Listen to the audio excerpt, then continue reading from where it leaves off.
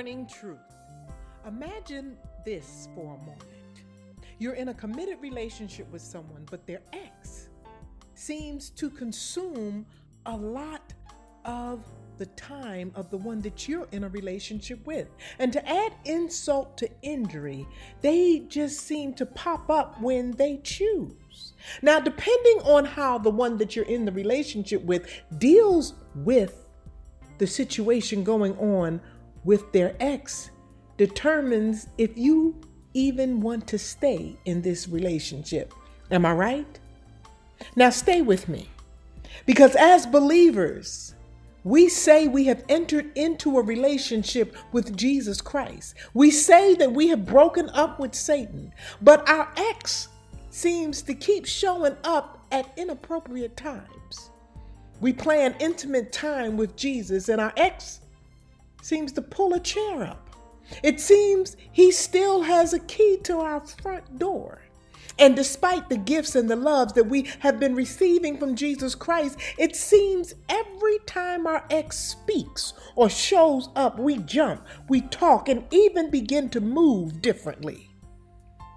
When things get tough and Jesus doesn't answer as quickly as we would like or the way we think he should, we go back to the familiar and begin entertaining our ex, his ways, and what he has to offer. Although our ex has abused us, deceived us, cheated on us, disrespected us, stole from us, and blocked so many blessings from us, we seem to maintain an unexplainable loyalty to him that causes our thinking to stray, our words to go against the word of God, and our actions to degrade our current relationship with Christ. We say we broke up with our ex, but we still dress to entice him. We still hang out in the places he used to take us, and then we're surprised when he shows up. The only ones we claim as our closest friends are those who are also close friends with our ex, while having very few friends who are close to the one that we're now in relationship with. We claim to love Jesus Christ, to be in a committed relationship with him, but our ex keeps showing up and we keep letting him in. We keep entertaining him. And our quality time is still being spent with our ex. We still enjoy the things our ex promotes and his agendas instead of spending quality time with Christ and magnifying our relationship with him. It's funny, in the everyday relationship scenario, a good friend would give us a heads up and tell us, if you don't do something about your ex, you're going to ruin your current relationship. And again, we do this to Jesus day in and day out. Oh, but the grace of God. In Joshua 24:19, the scripture tells us that our God is a jealous God. But although he is not pleased with us still being connected to and engaging with our ex, he is not one who would renege on his word. And he is not one that would go against the promise that he has made us to never leave or forsake us. And because of the depth of his love for us, an untainted, pure love, he will make no attempt to force us to engage with or love him. See, because Jesus Christ is the epitome of love. So he understands that sincere love cannot be forced. So he will wait on us to really break it off with our ex and recognize and embrace his love. You know, every relationship, every aspect of love hinges on the depth of trust. You can absolutely trust and not fall in love. But a sincere love cannot exist without trust. The biggest mistake on our part is we allow our ex to continue to have access to our hearts, our souls, and our actions and reactions. We waste too much time with what does not have the capacity to love, renew, revive, or sanctify. We allow our ex, remember now, as professed believers, that is Satan, to still have so much access to us.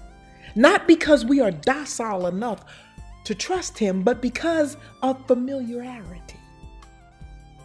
As we engage and invest in our relationship with Jesus Christ, we must remember Proverbs 3, verses 5 through 7. And I want to walk you through these verses this morning. It starts off by reading, "Trust in the Lord with all thy heart. If you love him, trust him and only him." The scripture continues and it says, "And lean not unto thy own understanding." See, for our own understanding will always find it easier to trust what is familiar rather than what is true. "In all thy ways acknowledge him, and he shall direct thy path." God loves us. His love for us and his intentions are clear, undeniable. And because he knows all, why would we not acknowledge him in all of our ways? The scripture ends with, "Be not wise in thine own eyes. Reverence the Lord and depart from evil." In other words, let go completely of your ex, his ways and his influences. Let your ex know, "I'm done with you. I'm in a new, sincere, and loving relationship with Jesus Christ. Give me back my keys to my front door and don't come around here anymore." Remember, when you start your day with truth, blessings throughout the remainder of the day is inevitable. Falling in love with Jesus. Falling in love with Jesus.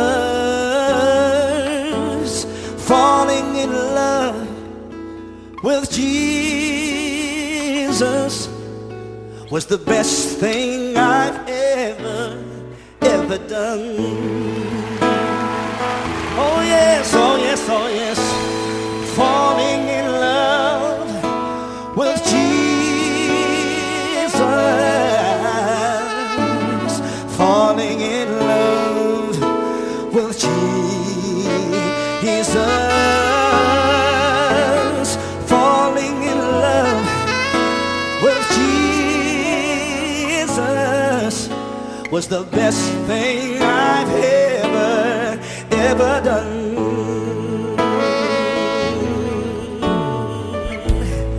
In his arms I feel protected. In his arms never disconnected. No, no. In his arms I feel protected. There's no place I'd rather be. Can you sing with me this evening? Can I hear you sing it? Sing it with me tonight. Come on, say it. Falling in love with Jesus. Oh, sing it. Falling in love. Come on, can you stand up and sing with me tonight? Oh, falling in love. Falling in love with Jesus. Jesus was the best thing, was the best